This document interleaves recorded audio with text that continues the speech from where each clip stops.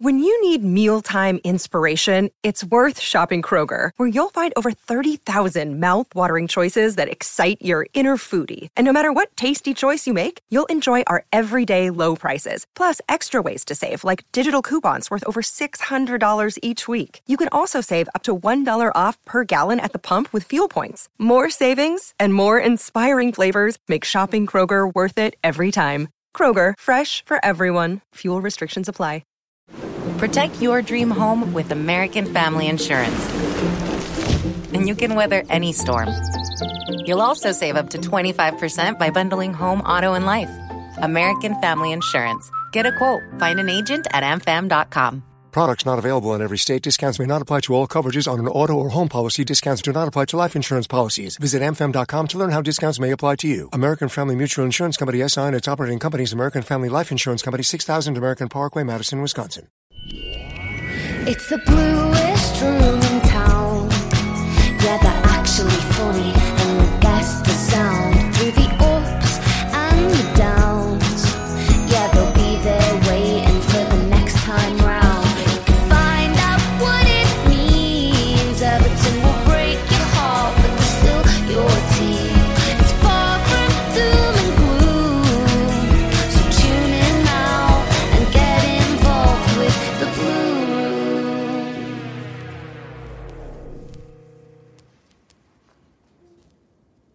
It is the Blue Room. It is your weekly show. I am Matt Jones, and I am joined, to give him his full title, by Patrick Boylan. Do you have a middle name, Paddy?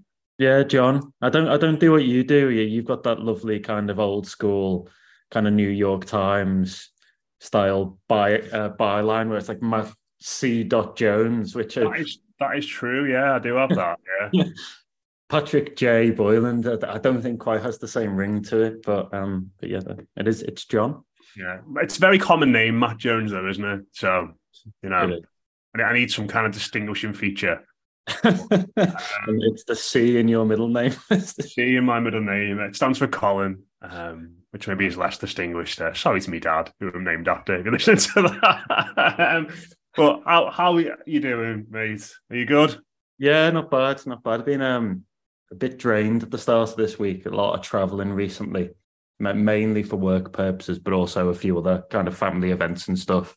For those that don't know, I was in France last week with Everton for much of the week, kind of conducting interviews at the team hotel, seeing how pre-season was going, and just kind of get a general sense of the temperature around the camp. So that was really interesting. That's all good stuff. So it kind of far be it from me to complain about tiredness, but yeah, there was a bit of tiredness this week as well. Oh, mate, it wouldn't be you on this podcast if you didn't moan about something. You know, it's just as common as the theme song we have at the start of the weekly show. So, you know, professional moaner in a way. Professional moaner. Yeah. But as you said, I mean, you were there last week. We'll come on to speak about the state of the squad and stuff a little bit later on, but. You know, pre-season tours now, we're old enough to have seen Everton do all different types in all different countries and in all different ways. Just sort of get to a point where you can distinguish how effective it's been, because I suppose it's one of them. It's one of those things we talk about when we're in this space now where we're looking ahead to the season, and you never want to be too negative before a football's been kicked, and the players always portray a positive message. The manager portrays a positive message. The club put out a lot of content that portrays the team being fit and fitter than ever, and et cetera, et cetera. But I mean, does this one feel like a good one from being around it all last week, or is it just very much run of the mill standard pre-season? It's tough, isn't it? Because as you say, it's highly unlikely that anybody really is going to turn around to us in the media and tell us what a terrible few weeks it's been. Most people are kind of on message and on brand. There did seem to be a positivity around the camp from the discussions we had, from the interviews we did.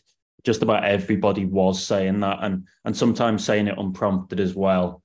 Facilities were obviously great over in Evian on Lake Geneva, right on the banks of Lake Geneva. And I think it's been tough for the players. That was the first thing. It's like, it's been a good camp, a positive camp, but also really tough. And I think the one notable difference this time is that you are having that additional messaging about kind of what Dyche is doing with the players. It is a little bit different. And I think it is probably a bit more grueling for this group of players than they've become accustomed to in recent seasons. There's extra intensity in training. I think there's a lot more running, particularly without the ball at times, but also with it. And we know, don't we, that this manager kind of likes to put the players through their paces. So that's the big difference I see. That they've got a manager who's probably a little bit old school. It's not quite running up sand dunes on Formby Beach, but I suppose it's the French Alps equivalent of that, isn't it? And a focus on the very basics, the very fundamentals. So fitness, working for each other. There was actually quite a lot, and I think hopefully this came across in the piece I wrote on the tour the other day. But it was quite a lot of stuff around kind of team bonding and the importance of that, of kind of fostering a spirit, and kind of those events like kind of they went whitewater rafting at one point. Thankfully, we weren't asked to go. I don't think I'd have been very good at that. I'd have probably been a little bit scared. So thankfully we didn't have to do that. But there was whitewater rafting. I think the players were playing kind of golf and padel together, the kind of the European racket sport. And there was also opportunity for kind of group barbecues and stuff like that. So I think looking back on the camp, most of them are probably pretty positive about what took place. There's a sense that Everton want to be one of the fittest, if not the fittest side in the Premier League. But as ever with these things, I suppose we'll only see how successful the methods are in the weeks ahead. And also, it's quite clear for everyone to see they need new additions, don't they? So they can be as fit as they like, but if the quality is not there, they're not going to do what they need to do this year. Yeah, I mean, I would have loved to have seen yourself or Chris Beasley get involved in Gaffer's Day. It'd be absolutely fantastic, you know. And I think you'd like put it into perspective a little bit. Like, so I sort of look at it now and think I'd quite fancy my chances of beating somebody like Neil Maupay on Gaffer's Day. But I reckon, like, if you actually put one of us in there against like a real professional athlete who was doing it, then all of a sudden you'd realise just how difficult it'd be. Well, yeah, this is it. And it's the same with the general standard of football anyway, isn't it, really? Sometimes we kind of like chastise these lads for not being great in a Premier League setting. But if you've ever played with somebody that even kind of reached semi-pro, the difference between like the average punter, the average Joe, and even them, like people that have played in the lower leagues or in non-league, it's huge. It's absolutely massive. The other interesting thing was, I mean, we did a lot of different interviews, but spoke to Michael Keane, and he was talking about how the players have come back sharp. So I said to him, well, who's come back sharpest? And I was expecting Dwight McNeil or Alex Iwobi or even kind of Idrissa Gueye, people like that, people that are known for their fitness. And he actually, the one he pinpointed was Neil Maupay. He said Neil Maupay had won the yo-yo test, which is the bleep test, another word for the bleep test. That surprised me. But let's see what difference that makes to him and over the next season. Yeah, there's so much focus on these things now, isn't there, as well? Like the pre-season like tournaments, like obviously across the park at Liverpool, like to become like a bit of an obsession for their fan base, primarily because I think Milner won it every year, didn't he? Did he? He was at the football club, and then he's obviously gone now, and then it's like, who's going to be the new champion in that? But yeah, I mean, it's difficult, isn't it? Because I think, you know, sort of looking at the game that they played, and it's hard to read too much into it, isn't it? A 2-1 win against a Swiss second division side, but some young players involved in that. Tom Cannon, Lewis Warrington, João Virginia, sort of. Well, they all started the game. It feels like those three in particular, Paddy, to me, you know, I'm not looking at any of them saying they're going to be starting against Fulham on the opening day of the season. Well, certainly not. You know, unless there's an injury to Jordan Pickford or something like that in the case of Virginia. But I think those three are the ones that in that group, and I'm not obviously included Branthwaite in this yet because he's not come back to the squad fully. Certainly he wasn't in Switzerland, but perhaps those three could be used in the coming weeks to plug gaps in the sense that you look at Warrington and you say maybe he could be your fifth central midfielder that Tom Davis was. You look at Virginia, who's a bit more experience now. He could be your backup goalkeeper, and then Tom Cannon could be what Ellis Sims was last season, in the sense that he was, the third or fourth choice centre forward, kind of wild card option on the bench that you bring on at times. And listen, we'll come on to speak about transfers in a bit, and Everton do need to get players and who can improve the first 11, I think, as a priority. But maybe those little positions that are out of the first team that are sort of 16th, 17th, 18th players in the squad, then maybe the manager's thought he could have a look at them with that in mind going forward.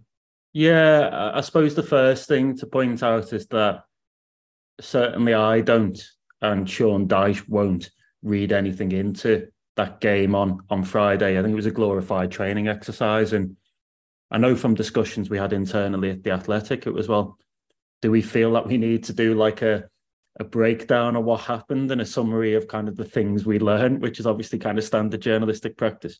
We decided that we don't really. It might reach a point in the weeks ahead when it comes to Sporting Lisbon on I think it's the 5th of August, that final game before the new season, or even Stoke the week before. We've got 2 games on Saturday, haven't they, at the same time? Yeah, well, they do. I think the lineup that plays against Wigan will be stronger than the one at Prenton Park v Tranmere. I think that the Tranmere side is being called an Everton 11, which to me suggests that it'll be a combination of kind of like your under 21s and then a kind of a handful of first team fringe players. But let's see on that. So yeah, I don't think there's too much to read into it at this point in the season. Dyche won't be reading anything into it. And I know after the game, he kind of spoke about how he only saw this as a fitness exercise and kind of a tough fitness exercise in the heat after a pretty grueling week. The 3 that you mentioned there, I think you are right. Virginia, Cannon and Lewis Warrington. I think you are right that as it stands right now, they are the ones you look at and would suggest the closest, without any incomings, to being part of the group next year. But if we go through them individually, I still think there are a few interesting things here that and the situation might still change. So you've got Virginia, who, as it stands, is probably second behind Jordan Pickford. But the club have been looking at backup after the departure of Begovic. So there's a bit of a look at Joel Robles, but I don't think anyone's going to be able to compete with Saudi wages. Having a look at that market in general to see what they can get kind of on a budget. So I wouldn't completely rule Virginia out being the number 2, but Everton are definitely assessing their options there. Lewis Warrington, central midfield. Midfield's quite interesting for me because you've lost Tom Davis, who was 4th choice. There's continued discussion about Onana's future. And then the one that people aren't really talking about, Isaac Price, left. And he was probably the next cab off the rank for Lampard in particular when it came to getting minutes in the first team. So almost without doing anything, Lewis Warrington's come back and has kind of increased in importance. And some of that's down to him, by the way. I think he had a pretty decent loan at Fleetwood. And when I spoke to James Vaughan a few weeks ago, Everton's loan pathways manager, he said how happy he was with Lewis Warrington, Lewis Dobbin, people like that, who hadn't had so much of the spotlight while out on loan. So it'll be interesting to see what happens with Lewis Warrington. I believe when they were going through that phase of trying to get people out of the door, Ishe Samuel-Smith and Ellis Sims, there was discussion about whether Lewis Warrington would go as well, and in different circumstances that could have come off. So still hedging the bets a little bit with him and what happens with him. And then the final one's Tom Cannon, who could still go out on loan feasibly. There's a decision that needs to be made there. But the initial idea was that if Everton signed the strikers they needed, he'd head out again and gain some more minutes. So they're all a work in progress. They're not the ones you'd maybe rely on. But I think if push came to shove and Everton didn't get the players in they needed, then they are probably the ones that would be pushed up and have to contribute.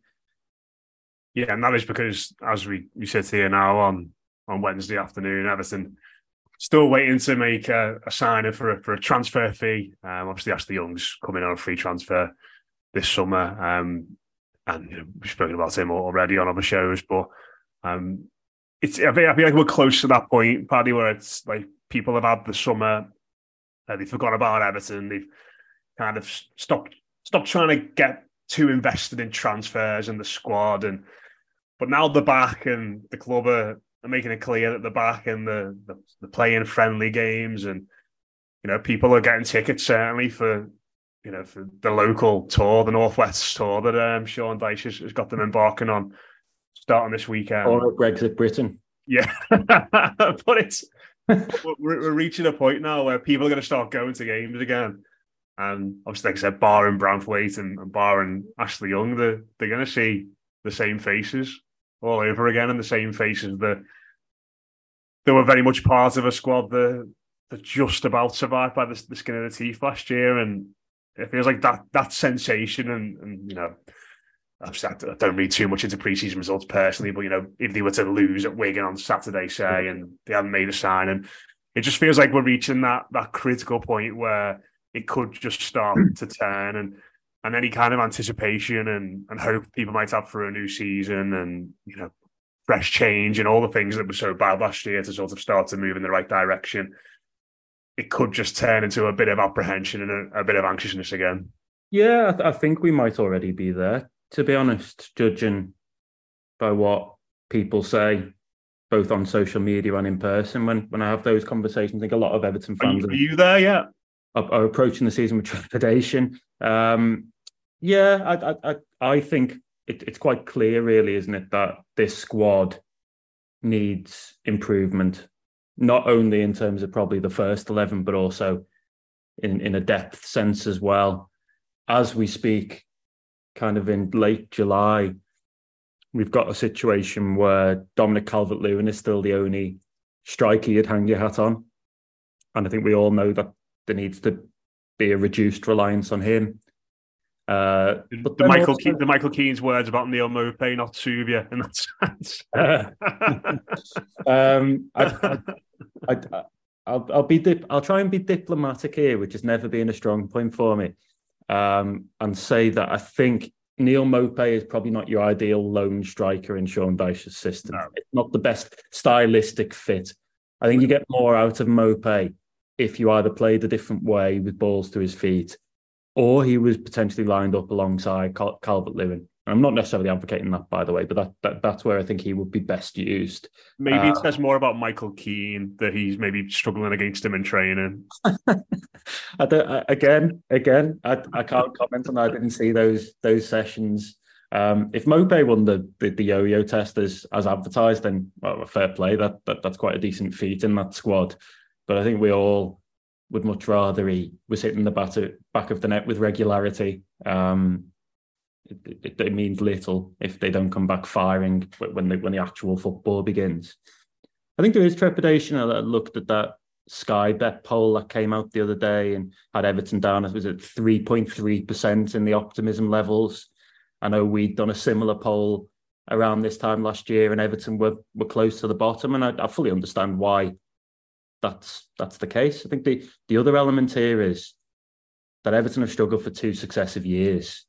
They may have got in a coach who's better suited than Lampard to the situation, but they've also, from last year's squad, lost quite a bit of depth. I mean, I think Yerry Mina, for example, was pivotal in keeping Everton up in those late throws when he came back into the side. I think that quality and that dominance and that leadership made a big difference. Connor Cody obviously played a role at the start of the season and right at the end.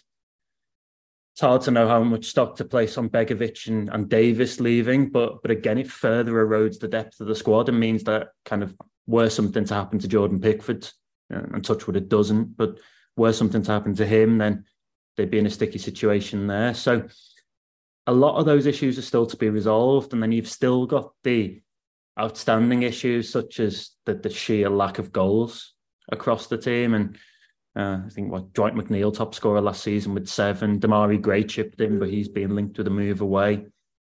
Calvert-Lewin's fitness.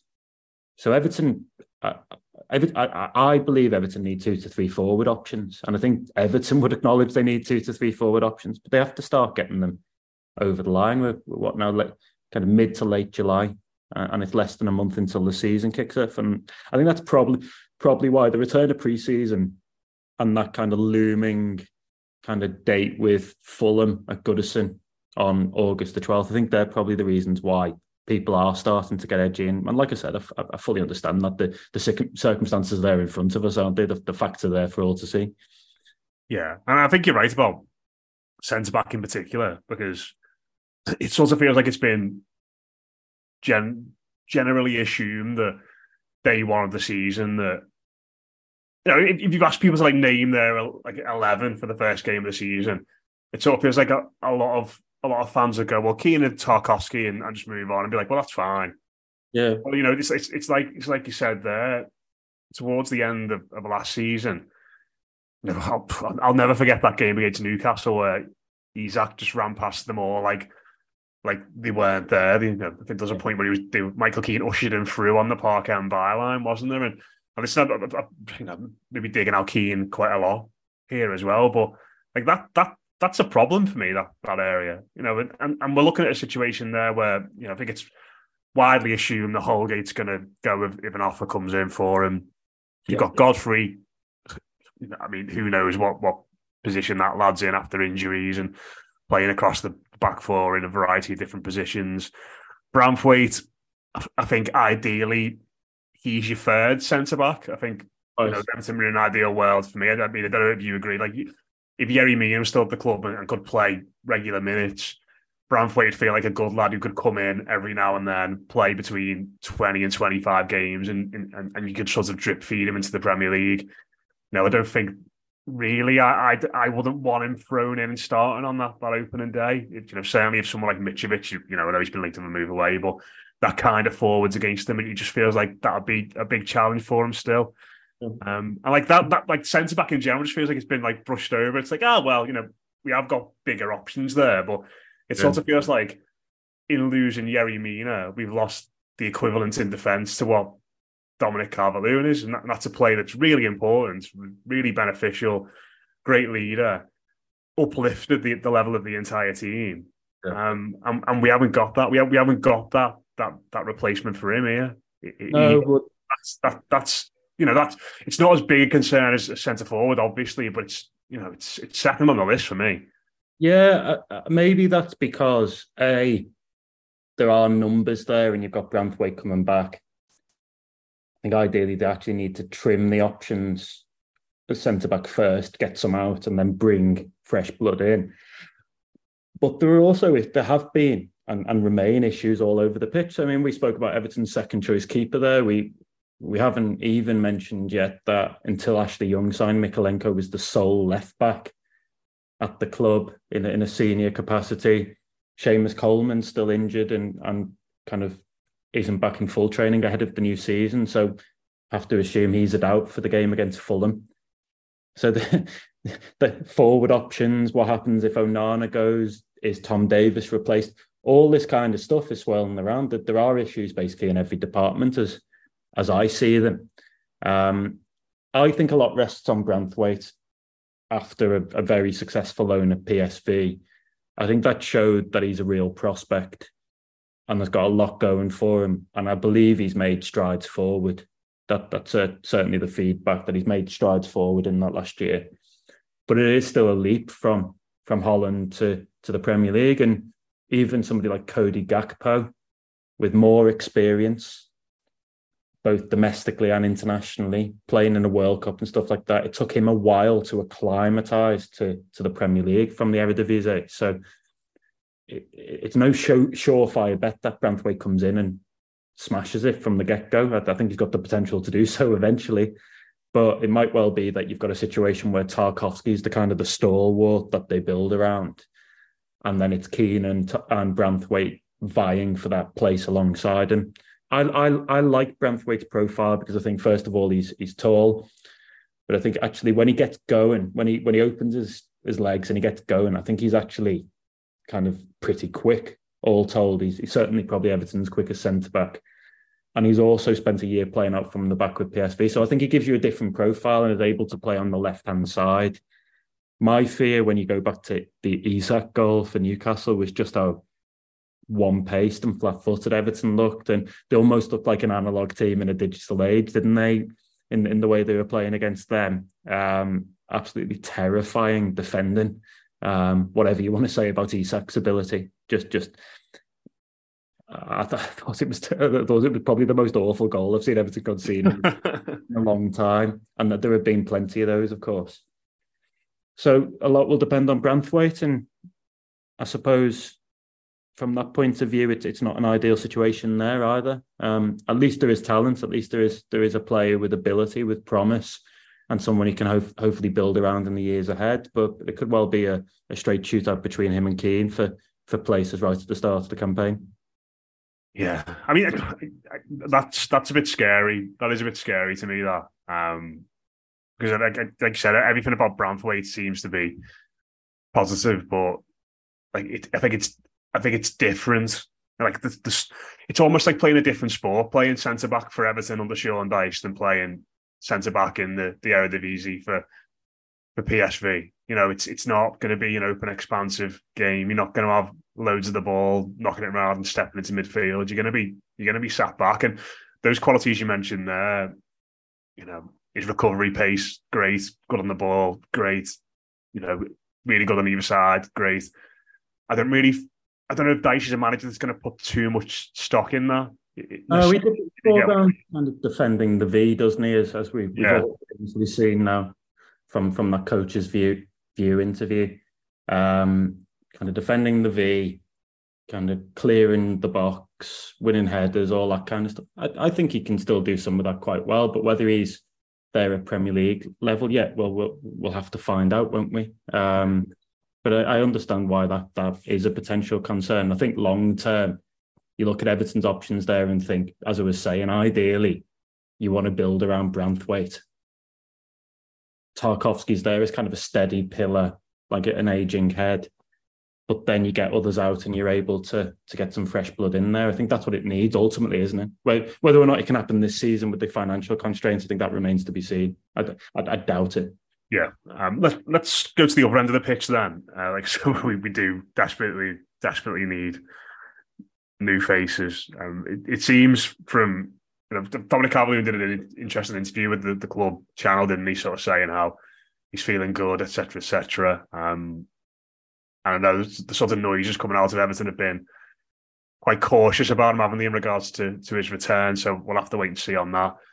But I think what's been interesting for me is the links we're getting to players aren't necessarily out and out centre forwards, are they? You know, the two strongest ones you could say over the last week or so have been Gnonto and Alanga for Manchester United, who are sort of just wide players, really, haven't they? Neither of them have played up front necessarily in the Premier League. I mean, just on those names, is there one in particular that you'd prefer, that you'd like, you'd think would be more of a fit for a Sean Dyche system? I think Gnonto probably has a higher ceiling than Alanga. Yeah, ultimately, and I think he will probably be the more exciting signing if that were to come off. But maybe given Alanga's experience in the Premier League, he's probably the one you'd back to come in more or less straight away and do a job and hit the ground running. Curiously, both of them, as you were saying, play. I'd say both of them are probably best coming inside from the left. And there's seemingly no right winger at the club beyond Alex Iwobi, who I don't believe is a winger at all. And our best outfielder player last season was a left winger. And, I think the ideal of moving McNeil, moving McNeil, I thought, when he played on the right-hand side early in the season, cutting in, but he was pretty terrible, to be honest. Like, he's twice as effective when he's on that left side, and his game's simplified for me. I would not be moving him off there at all. No, I probably wouldn't. But the thing I'd caution there when looking at the first half of the season is I think we had a player who was struggling to adapt and was probably low on confidence. And I think that moving him round from pillar to post early doors under Lampard did him far more harm than good. I mean, I think I was with you in the Gladys Street for the Nottingham Forest game, and McNeil came on as a sub. And correct me if I'm wrong, but he was playing as a false nine, almost. And I think I turned to you at one point and just said, "This is going to break him." He took that corner, didn't he? Then hit the side net, and it was like, oh no. He did, and look, I think he's got a pretty decent left foot. All told, that's probably one of the strongest elements in his game. Pretty decent technically striking a ball. So for that to happen, for stuff like that to happen, suggests to me that there was more than just the positional woes. It was also about confidence, adaptation, all that kind of stuff. And I think famously at Burnley, he was a player that would kind of flitter in and out. Maybe we'll see a new Dwight McNeil, or certainly a continued version of the kind of the second half of last season, where I think he was outstanding. If the season had started in June, he would have been January. Sorry, he'd have been Everton's player of the season for me, given how well he performed. So your argument is maybe don't move him off that left flank, keep him there where he's doing things so well. If I'm a betting man, then I still think probably first game of the season, you end up with Dwight McNeil on the left and Alex Iwobi right of a narrow four with somebody, probably Doucouré, pushed on in support of a lone striker. Dyche likes his wingers to be regimented. He likes his wingers to do both sides of the game. So offensive third and defensive third, cover fullbacks, get cross into the box. You need to be runners and you need to put in the graft. It's partly why Demarai Gray has not always been a fit there for him. Elanga probably is the one you'd maybe back to do that. But I think the ceiling with Gnonto is really, really high. And he's obviously a very exciting player. We've also got the link with Danjuma, which is interesting. Again, for me, I probably look at him and think, cuts inside off the left. Milan interested in them, isn't it? Well, it's the same with all of these players. Gnonto is a good player and has a high ceiling, so he'll be in demand. Elanga has got interest, as has been reported. Danjuma has got a lot of interest. I think the thing that appeals with Danjuma is that you've got a potential loan signing there, and a player coming back into the Premier League, having been in Spain at a smaller club in financial sense in Villarreal. So it's not going to be astronomical financially. What that does, though, is it brings all parties to the table, doesn't it? Because everybody knows there's a deal to be done, and everyone can kind of compete for his signing. So there's going to be interest in all of those guys. I don't think any of them are by any means foregone conclusions, but are Everton in the race for the three of them? Yes, they have been, and let's see how the next few weeks pan out. Yeah, Gnonto, I agree, he's definitely got a higher ceiling. But I also look at him and think he'd be your Gray replacement if Gray left, if you get what I mean. Like I don't think Dyche has ever seen Demarai Gray as, he's never, as far as I can remember, he never played him on one of the wings in that 4-5-1 or 4-4-2. I don't think he's a winger. I don't. And I think that's part of the reason why, if Gray leaves, he might go. Yeah. And that's I think that's where, if Gray was to go and they were to go and use the money they got for him to get a deal for Gnonto over the line, I feel like he'd be sort of used in a similar way, if you get what I mean. Like, I don't know if he's defensively robust enough to play left or right in a Sean Dyche team at the moment, but is Danjuma?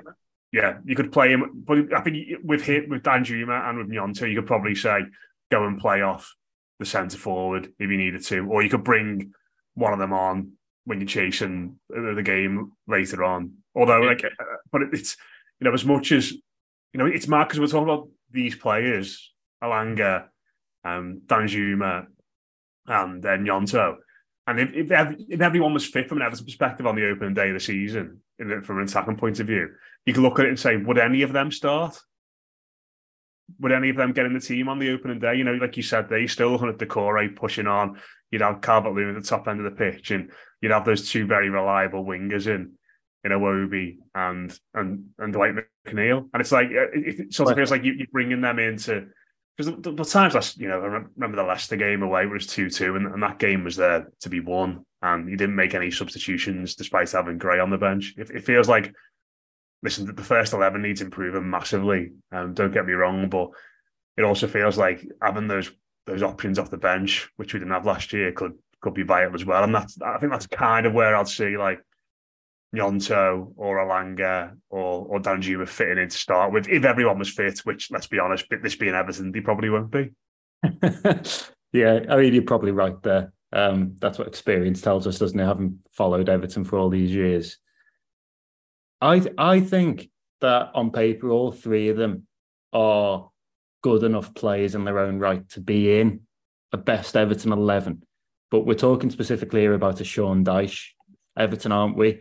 And what he privileges and what he wants. And we kind of go back to the work that was done on the wings, and yeah, very much a case of wanting the grit and the grind and the determination and those things. So yeah, that prediction from you, I wouldn't be entirely surprised if it was the case. I wouldn't be surprised if you saw Nonto or Danjuma playing off a main striker at some points, maybe in a two up front, those kinds of things. But they're all talented players, and I think they're all players that would improve Everton immeasurably. I mean, it's quite interesting. I spoke to the assistant manager, Ian Wone, in Evian, and he was talking about the need to improve the resources, the need to improve the squad. And there he was talking about how, as you've mentioned, they need to be better in changing games off the bench. And maybe one of those signing pushes Demarai Gray onto the bench for a few games, and then he comes on as an impact sub and makes a difference. But they do need to. Everybody knows Everton need to improve that squad, and they've got obviously got a month, less than a month until the season starts, and then a further couple of weeks until the window closes. It seems like a lot of time, but you've got to get the bodies in, haven't you? You've got to get it done. Yeah, and that's why I'm struggling to get too invested in the pre-season stuff, because you could have the fittest set of 19 lads going to go and start the season, but bridging that quality gap is just, you're not going to do it without new faces. And but I mean, listen to us talking about signing new forwards and getting potentially excited about depth and being able to bring a striker off the bench. It's nice. It feels fanciful, but yeah, it feels like we're a long way off getting anybody in from that point of view. Just before we wrap it up, mate, just quickly talk about Dele Alli and that interview that came out last week on the overlap, and kind of caught everybody a little bit by surprise. And I know he's been back at Finch Farm for a while and doing work there before this came out, but don't really want to talk about it from a footballer point of view, just as a human story and a personal triumph and an act of bravery and serving as an inspiration to other people. Nothing but enormous respect for the way in which Dele went about it, and just hopefully with the help of Everton as a club as well, he can get his life back on track. And it's obviously good to hear him talking about being well and feeling better, and amazing to hear him speak about he wants to be a better player than he was, and he's still got that ambition and that fire there. But I just think from a human point of view that you want to see him get well, and it's good that he's taken steps to do that. It's sad that he had to come out and speak about it maybe a bit earlier than he would have liked to, but I think he did it with a lot of class and a lot of bravery, and it feels like hopefully he's starting to get back on the right track again. Yeah, I'd echo that, and that definitely seemed to be the suggestion too, that maybe for him, in his opinion, he's over the worst of this, and after seeking out help and speaking about these things with people close to him, now publicly, he can start to rebuild his life and rebuild his career. And obviously, one follows on from the other, doesn't it? If you've not got the foundation, the solid foundation away from the pitch, you're going to be highly unlikely to perform on it. And for all these years, I think he's been that puzzle that people haven't been able to solve, haven't been able to work out. It's been kind of what happened to that teenager who had the world at his feet under Pochettino at Tottenham. He was kind of destined. We'd all mapped out his career for him, hadn't we? Tottenham, then Real Madrid, then lifting silverware with England and winning the biggest trophies. That seemed to be his path. And then for it all to unravel so quickly, I think there was always a sense that things weren't quite right there. Nobody could have predicted the extent of what he said in that interview. As you've already said, I think it was incredibly brave. Got an awful lot of respect for him for doing that. Very disappointing that he felt he needed to do it before it ended up maybe on the front page of a certain tabloid. I think we all need to be better in the media at being kind of less invasive and giving people a bit of space. And I do hope the club's words and Delhi's words about privacy are kind of heeded now, that he's given time to kind of rebuild himself up. You're right in saying that this is not about his football at the moment. It's about kind of his rehabilitation after all the troubles he's had. So can only send best wishes and hope he gets better soon. Everton come out of this looking good because they've helped him along the way. They've given him support. He spoke in quite a heartfelt way about the support he's got there. And on that side of things, you can very rarely fault the club. They tend to do right by a lot of those players. And in difficult situations, some of which may never see the light of day or be aired publicly. And that side of things, they seem to get everything right. Obviously, in other areas, there's an awful lot to be desired, as we've spoken about. But here, kudos to them. Big kudos to Delhi for speaking out, and obviously hope to see him back on a pitch soon. That would be quite emotional, I think, wouldn't it, to see him back out there and hopefully performing back to something like his level of before. Yeah, and listen, of course, it's it is private matter. You don't know if he's going to be able to be involved in any pre-season games, stuff like that. But as you said, it's not about that. But if he is going to get back on track in his footballing career, certainly as you said there, from an emotional point of view and a support point of view, Everton is a great place for him. Fans have already made banners, haven't they, that are going to be brought to some of the games, which has been fantastic. They were. I mean, I don't know if I'd describe it as a banner, but there was definitely a cutout with a supportive message for Delhi in Nyon, Switzerland last week. I'd also say that the final piece of this, I probably should have touched on it, is that I think Dyche is a good presence. When you look at what Aaron Lennon has said before about how Dyche helped him at Burnley after his struggles. Even Calvert-Lewin talking about the support he's had mentally and obviously physically in his rehabilitation. I think the temptation with somebody like Dyche is to see him as this kind of rugged 6'3" ginger with a beard who speaks in a gruff voice, and there is some of that there. But because of that, I think sometimes we neglect to mention the kind of the softer stuff, the softer skills that he does so well in helping people. So I think Everton's a good place for Delhi to be, but I think Dyche is a good manager for him to be under, because I think he makes sure that players are right before they go back on the pitch, and that's massive here. I don't think Delhi can afford to be thrust back into the spotlight, the kind of that intense glare of the Premier League, before he's ready. Yeah, let's hope he can get his career back on track. But as we've both said, more importantly, personally, hopefully he can continue that positive development. We will wrap up there, mate.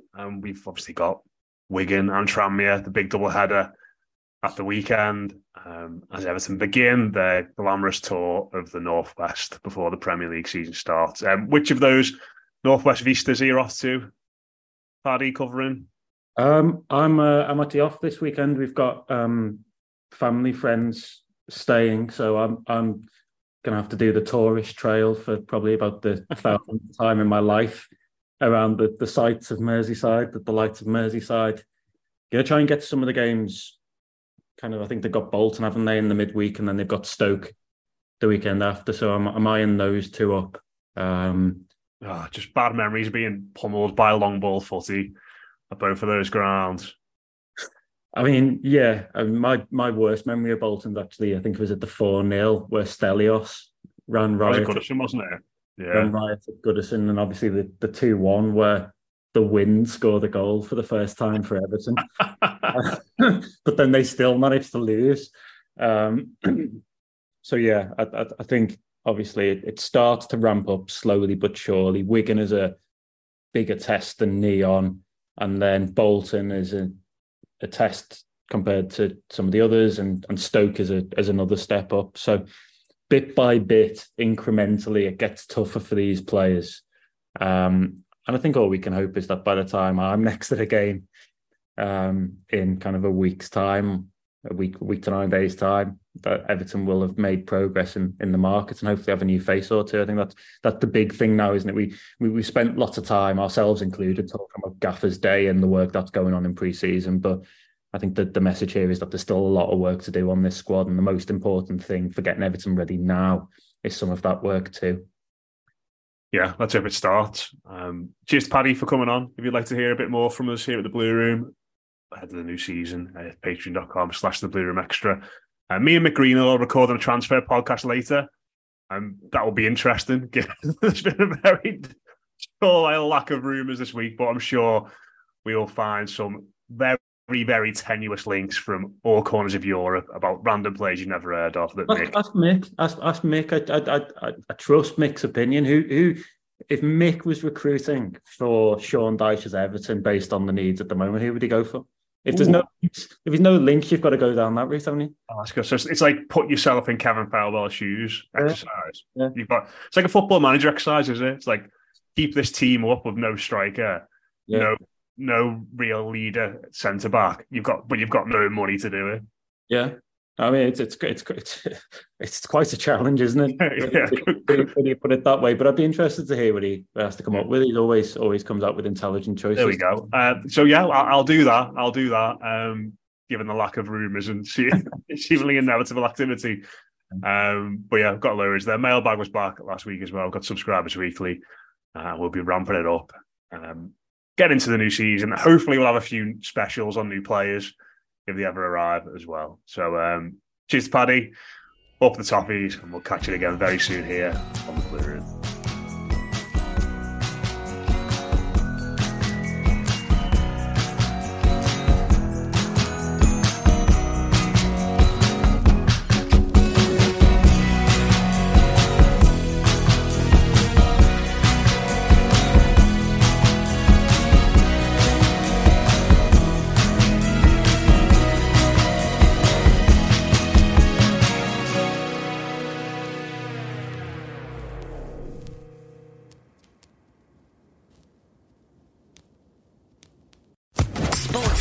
Podcast Network.